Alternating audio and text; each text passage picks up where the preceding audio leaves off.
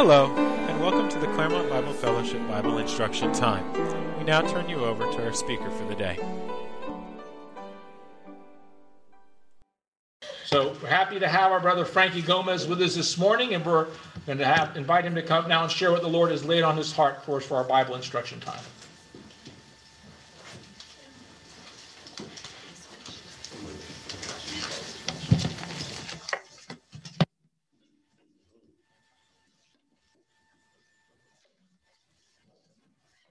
Unplug.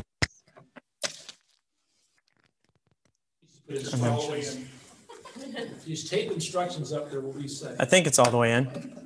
All right. So good morning. To be honest, I've never been more nervous to deliver a message, but I've never been more sure that it's the Holy Spirit that laid this on my heart to share.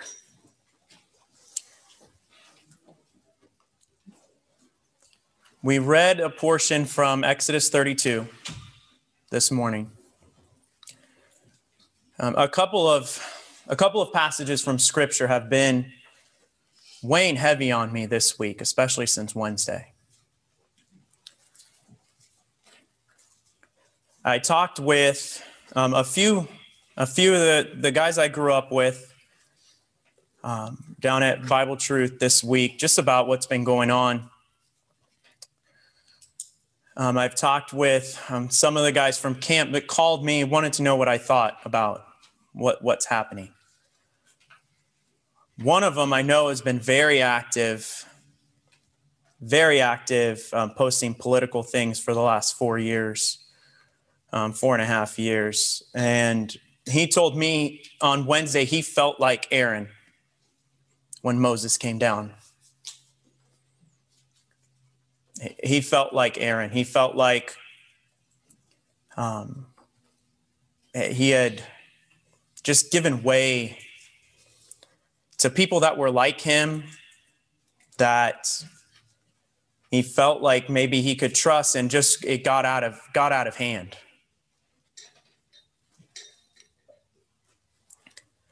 So Exodus 32, I've been in it quite a bit, and also Matthew 24 as well. Mark 13, Matthew 24.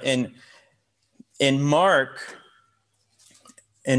version, we see that it was the four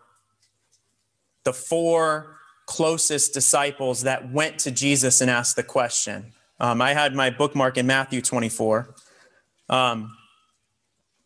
Verses 23 to 28, especially. But it was Peter and Andrew, James and John, who, after Jesus' lament over Jerusalem, they went to Jesus and they said, "Can you tell us more? Tell us more. When are these things going to happen?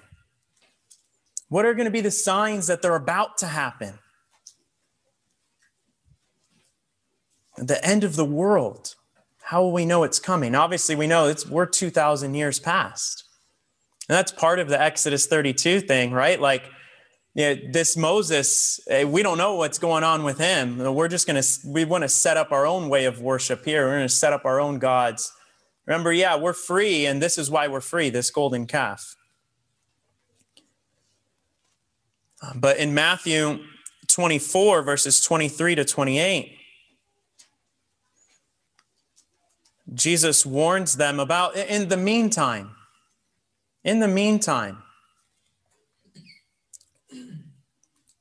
starting in verse 23, "Then if any man shall say unto you, Lo, here is Christ, or there, believe it not. For there shall arise false Christs and false prophets, and shall show great signs and wonders, insomuch that if it were possible, they shall deceive the very elect." And we'll stop there for the sake of time, because I do have a lot I want to share. These false prophets and these false Christs, they will even get to the fringe. They will even get quite possibly to the elect and try their hardest. I also had a lot of coworkers come to me this week. And, it's been this year, we have a couple of new teachers, and I know one of them came to me earlier in the year and said, you must be a believer. I said, I am a believer in the Lord Jesus Christ. Yeah, she said, I could tell. Just the way that you carry, the way it's a crazy year and just you're still smiling and you're always just the patience. And she's also professed Christ.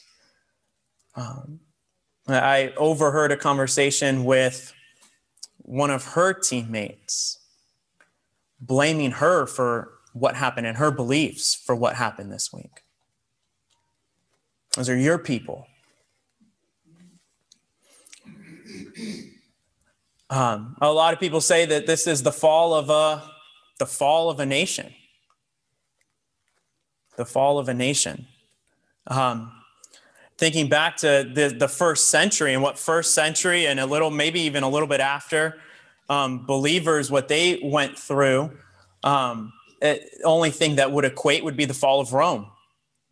And at the fall of Rome, there was a Roman poet, Juvenal, and he wrote he wrote a lot of satires about the fall of Rome and about the leading up to the fall of Rome. And one thing that he said about how that republic fell, he said, we sold our vote to no man, and that no man meaning just any man because he's not a certain man. We sold our vote to a no man. It didn't matter who we voted for, just who we didn't vote for. The citizenry has abdicated her duties. The people who once upon a time appointed military commanders, high civil officers, legion commanders, now restrains itself and anxiously hopes for just two things: bread and circuses.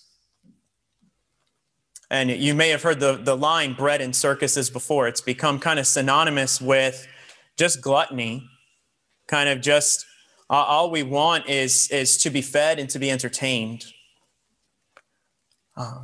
I think of, and that hits me pretty hard as just someone who's grown up. It hits me as the American dream. Bread and circuses, to live a comfortable life, to have entertainment at my fingertips. Has that been the goal of my life? To be comfortable?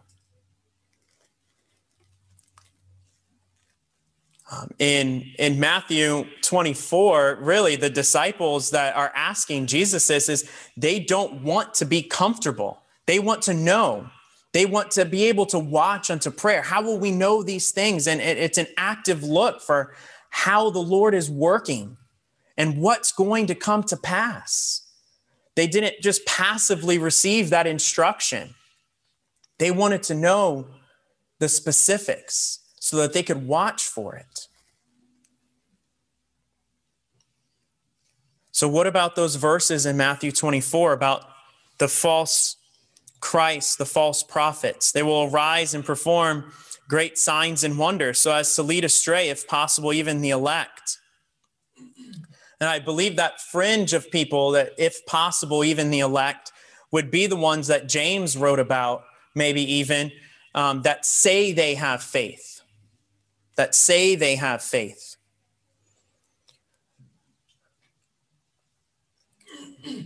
In the last 4.5 years, a lot of people who say they have faith have aligned themselves. They've aligned themselves with a politician who is vulgar at the podium,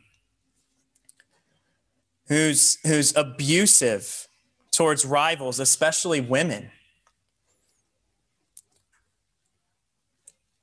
And he's been able to to gather these people that say they have faith so close to him and to champion him. Someone who has said he would never ask God forgiveness for anything.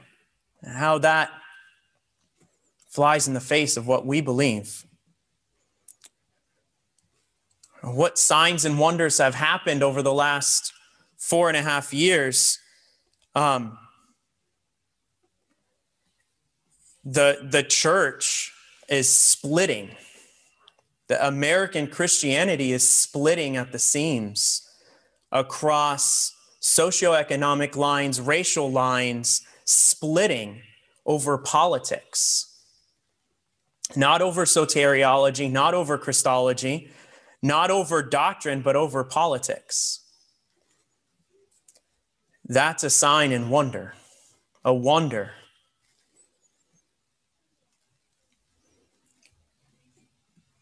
That flags bearing a Nazi swastika on one side would have Jesus saves on the other side.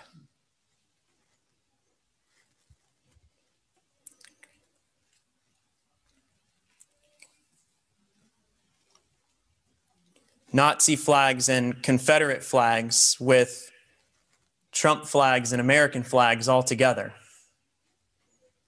and a gallows with a noose hanging on it, and people wearing shirts that say Jesus saves. God will have the victory.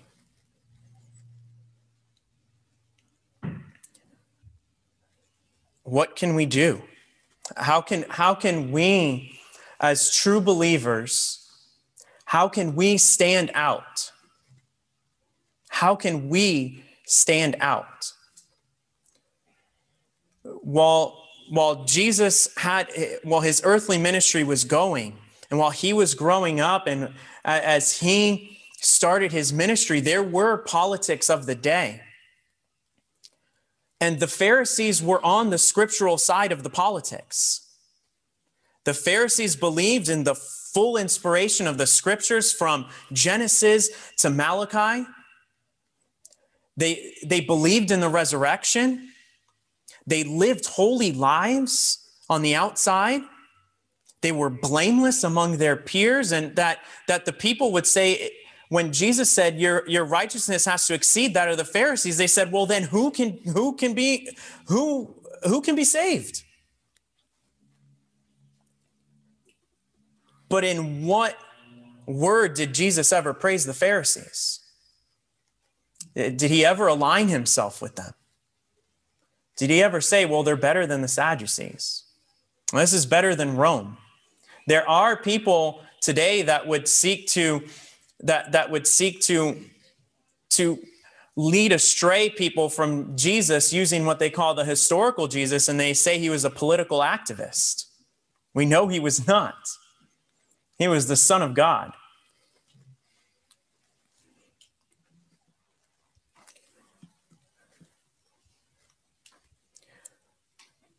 We can stand apart from these people who say they have faith by having enough faith to be politically homeless. That we can still stand up and help the oppressed, the poor. We can still help the destitute. Being politically homeless is fine. Shouldn't exile be the normal state of affairs for the Christian in this world? And if my faith is so indistinguishable from my politics, if I can't do it, then is my God my politics and my party? And politics themselves are as cruel and merciless a tyrant that has ever been on the earth. Again, when Rome fell, Augustine pointed to Hebrews 11:16. We have a city that will outlast all others. We have a country which we can see from afar off. Paul says we have a better citizenship. Philippians 3:20, we have a citizenship which is in heaven. For now, here, we have a republic in America, and we can keep it. I pray that we keep it. But most importantly, we have a witness that should be for integrity, not just integrity with our people, but with all people. A witness that should be for peace, not just when our people want peace, and for truth, even when that truth comes at a cost personally or economically. Countries can fall. They will fall. This one will fall too. All nations. I hope it doesn't in my lifetime. But either way, especially this week, I've purposed that my testimony and my witness will not fall with it. I mentioned being people of truth. People of truth. Pilate asked the Lord Jesus in his trial, what is truth? The Lord Jesus says, I am the way, the truth, and the life. No man comes to the Father but by me. One thing that the Lord Jesus said about what we say and what we speak, out of the abundance of the heart, the mouth speaks. Out of the abundance of the heart, the mouth speaks. And I think maybe among us that truly believe in the Lord Jesus Christ, the one that don't just say we have faith, but we have lived a life of faith. I think, and I know I speak for myself when I say my failing in the last 4.5 years has not been that I've fallen for outlandish conspiracy theories. It hasn't been that I've fallen in love with a political figure, that I would ever lay down my life for a man who claims he's president, as many did, put their own lives in jeopardy. The problem has been that I, as someone who have not, and maybe the same for you, who have not fallen for this, but that have been maybe afraid to speak out or to speak my mind or to correct. I don't know how many of you have been scrolling through social media and seeing a believer or someone who has a testimony post something that is blatantly false. Just easily check, a quick fact check, and then said, I'm not going to bother with it. I'm not going to bother with it. I'd go down the rabbit hole too far with somebody. I'm not going to bother with it. Maybe it's time that we do bother with it. Maybe it's time that we see someone, and Scripture implores us that if we see someone that's beset with a sin or falling into sin, that those of us that think ourselves spiritual should come alongside. Come alongside and seek reconciliation for the brother or the sister. We can't let the witness of those around us fall. It brings the witness of the Lord Jesus down if those that know the truth don't speak up for the truth.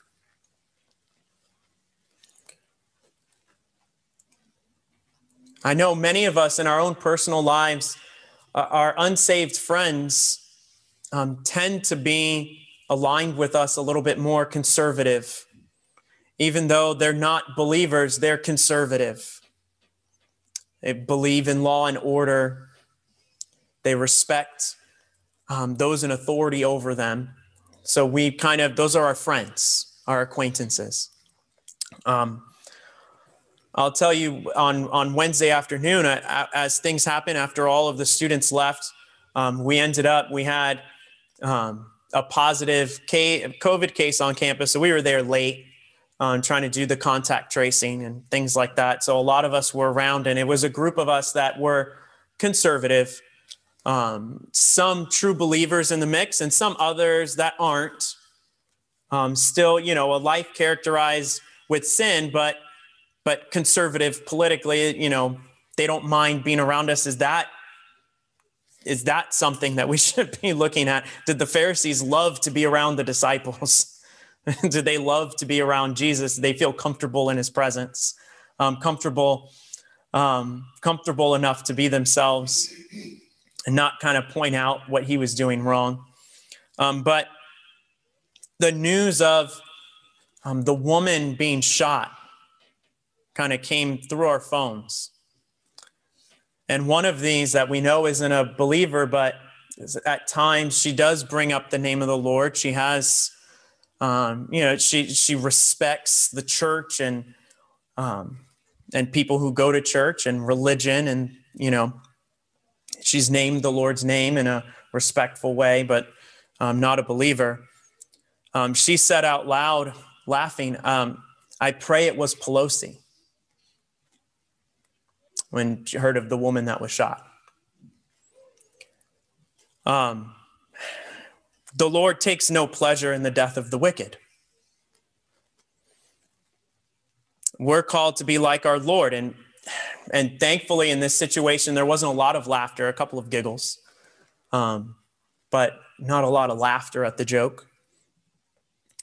When she kind of looked down and apologized and said, "Sorry, it wasn't as funny as I thought it would be." But why would she think it would be funny in the presence of people who are believers? Have we laughed at some derogatory jokes towards people that don't align with us politically before? Why do we mix our words when it comes to politics? Sometimes it's okay to talk. It's okay to talk so negatively and derogatorily towards our political rivals. C.S. Lewis wondered at that in his day too. He called it a desire to be in the inner ring. See, if we're going to gain power and influence as Christians, what do we have to compromise something. We have to, if we're going to gain power and influence over the secular world.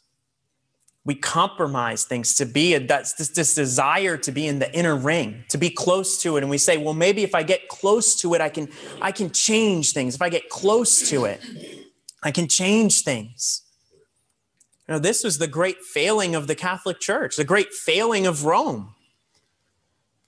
If we can get close to it, if we can maybe mingle it with power, we can force our views on people, and it'll just be a better world. We know what turned the world upside down in the first century was the witness of the disciples about the Lord Jesus.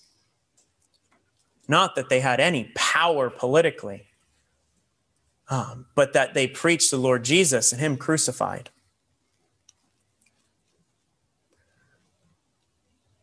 I know most Christians have not made their party their idol. I know that many of us have not meant to. I know that. But we have gotten cozy over the years with this charade that Christianity can be boiled down into politics. And maybe we haven't separated it out of fear. But the sheep and goats analogy, I've seen this run. The sheep and goats analogy is not about political lines. I've seen those that would seem as pillars, to use words that Paul uses. Those in today's Christian church at large use the goats analogy politically. That's mixing scripture. That's taking scripture out of context. that's taking the words of the Lord Jesus in vain.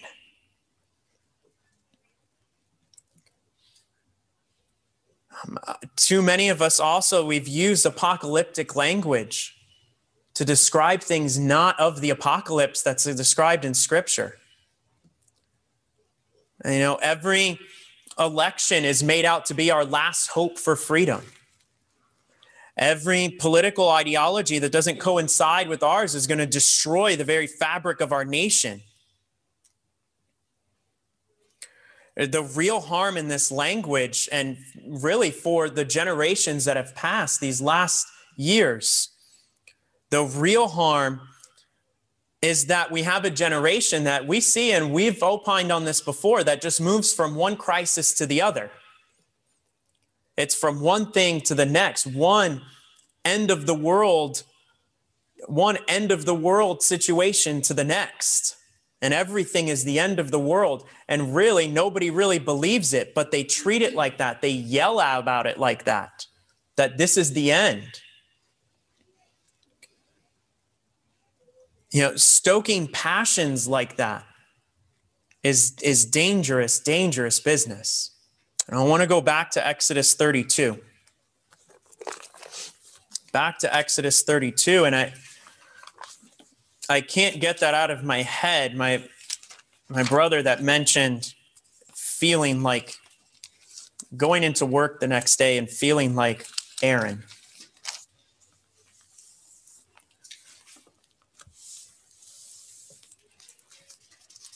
We read those first 8 verses, and what happened with Aaron? Aaron had been totally left he'd been left alone.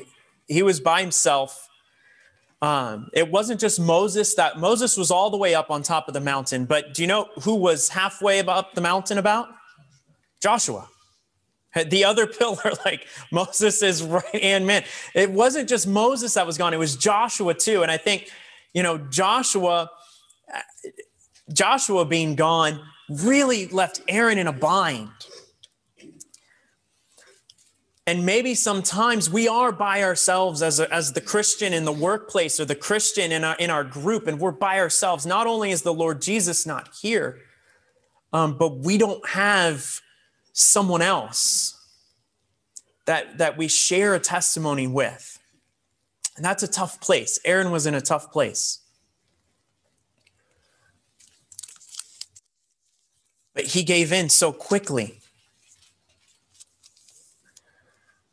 And we read those first 8 verses. And I want to read the interaction between Moses and Aaron, starting in verse 21, Exodus 32:21. And Moses said unto Aaron, what did this people unto you, that thou hast brought so great a sin upon them?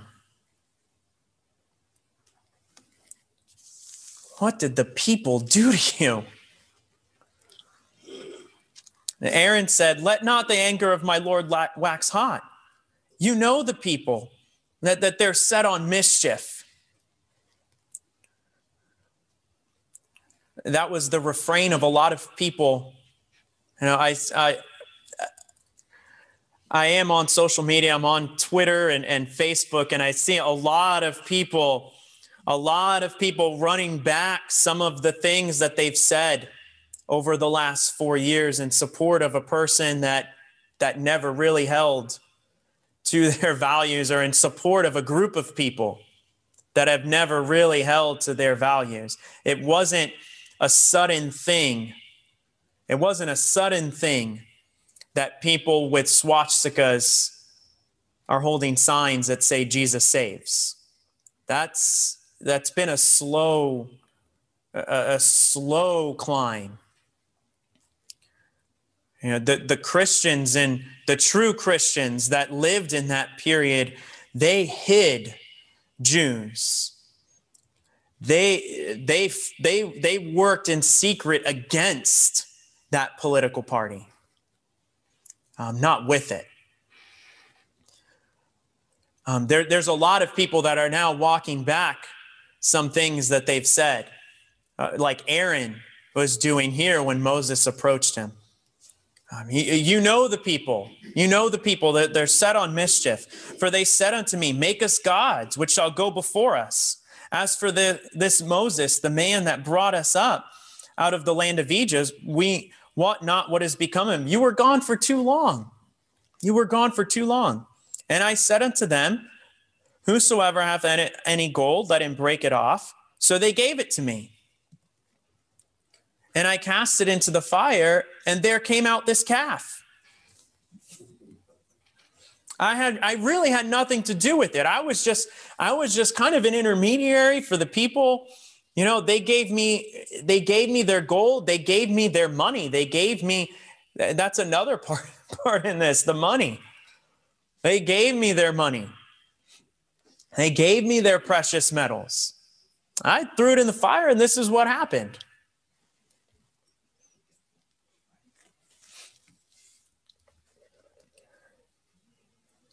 You know, it wasn't, Aaron saying it wasn't my idea.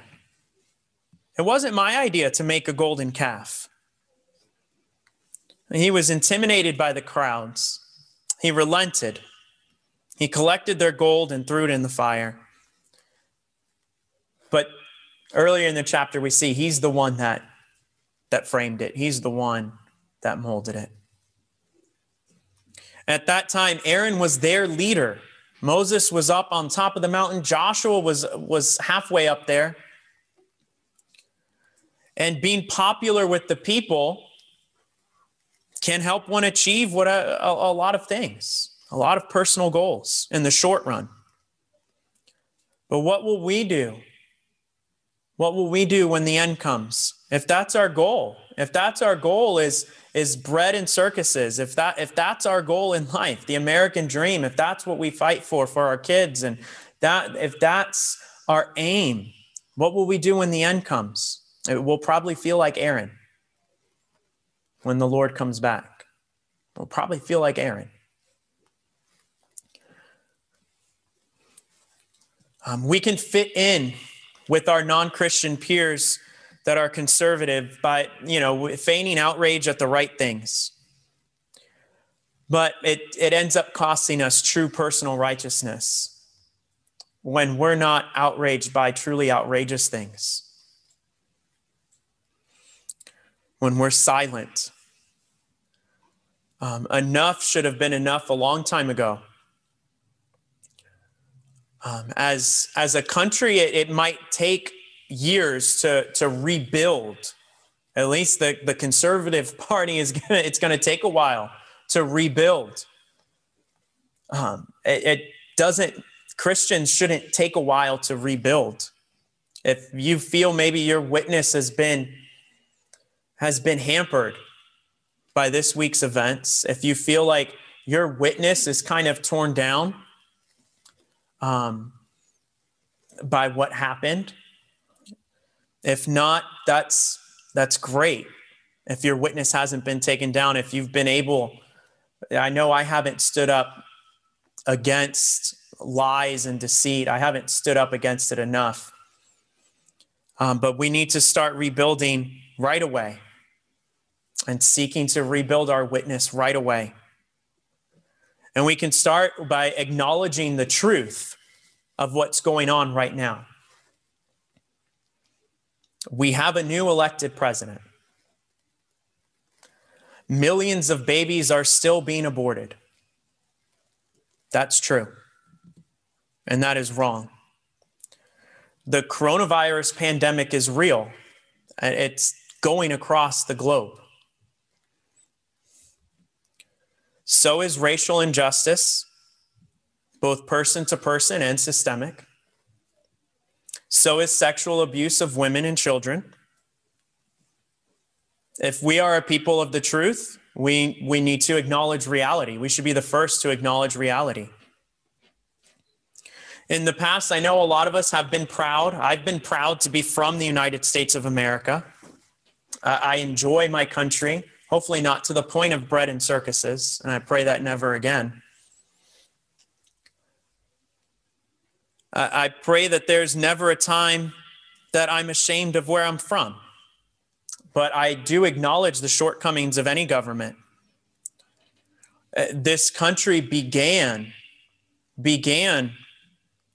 by being okay with condemnable injustices. And there's still injustices today.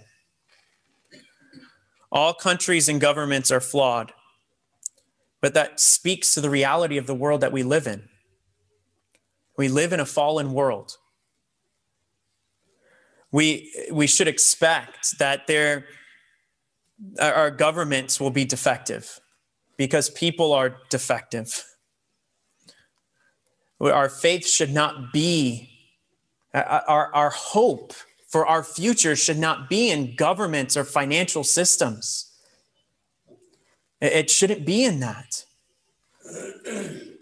Our hope should not rest on the shoulders of men and on banks. There is only one whom the burden of our salvation and the burden of our hope for the future, there's only one that burden can rest on, who can take that burden, and his name is Jesus. Any hope that we have for the future is in his hands, for this life that we're living now and for our life eternal. Any other is going to end in failure. Any other hope is going to fail us. Having a democratic republic does not save us. It is not our salvation. There are millions of Christians around the world with terrible, tyrannical governments installed over them. And they still proclaim the name of Jesus. Capitalism had never saved us. It's never kept us. No president, past or future or current, is our salvation. Nor should we look to them to make our lives more comfortable. We want real change in the world that we live in. Do we want real change in our own hearts? Do I want real change daily, being conformed more to the image of the Lord Jesus Christ? Do I want that in my life? If you're here this morning and you're still looking for salvation, if you're in either boat, turn to Jesus Christ and him alone. He is the way, the truth, and the life. No man comes to the Father but by him. Let's close in prayer. Our God and our Father, we thank you. We thank you this morning for the witness that you've given us. Many of us in our circles of friends and our circles of acquaintances and our jobs, they know that we are Christians. They know that we name the name of Jesus. They know that we pray. They know that we read our Bibles. Lord, help us to stand apart even from those that live good lives, that are good people, but are not saved. Help us to stand apart, not just as an option for a lifestyle, but as the only way to salvation.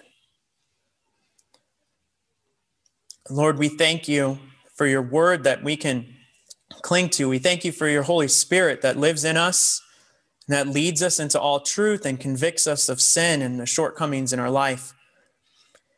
And we pray that we would not grieve the Spirit that is in us, that we would not quench the Spirit that is in us, but that we would seek to be more and more like your Son, our Savior, the Lord Jesus. Lord, we pray that we would never have an instance where we feel like Aaron when Moses and Joshua came down from the mountain, that we're caught with an idol in our hands or in our hearts. Lord, we pray that you would show us how to keep the Lord Jesus on that figurative throne in our hearts, that he would be the preeminence, the first thought in our mind. And we pray that we would be a people that is able to acknowledge the truth, the truth about the reality of what's going on in the world, but most importantly, the truth about how salvation is available to all them that believe and trust in the Lord Jesus Christ. Lord, we pray that you would take us back to our homes in safety. Now we pray that you would help us to keep our witnesses clean among those on the outside. We pray these things in Jesus' name. Amen.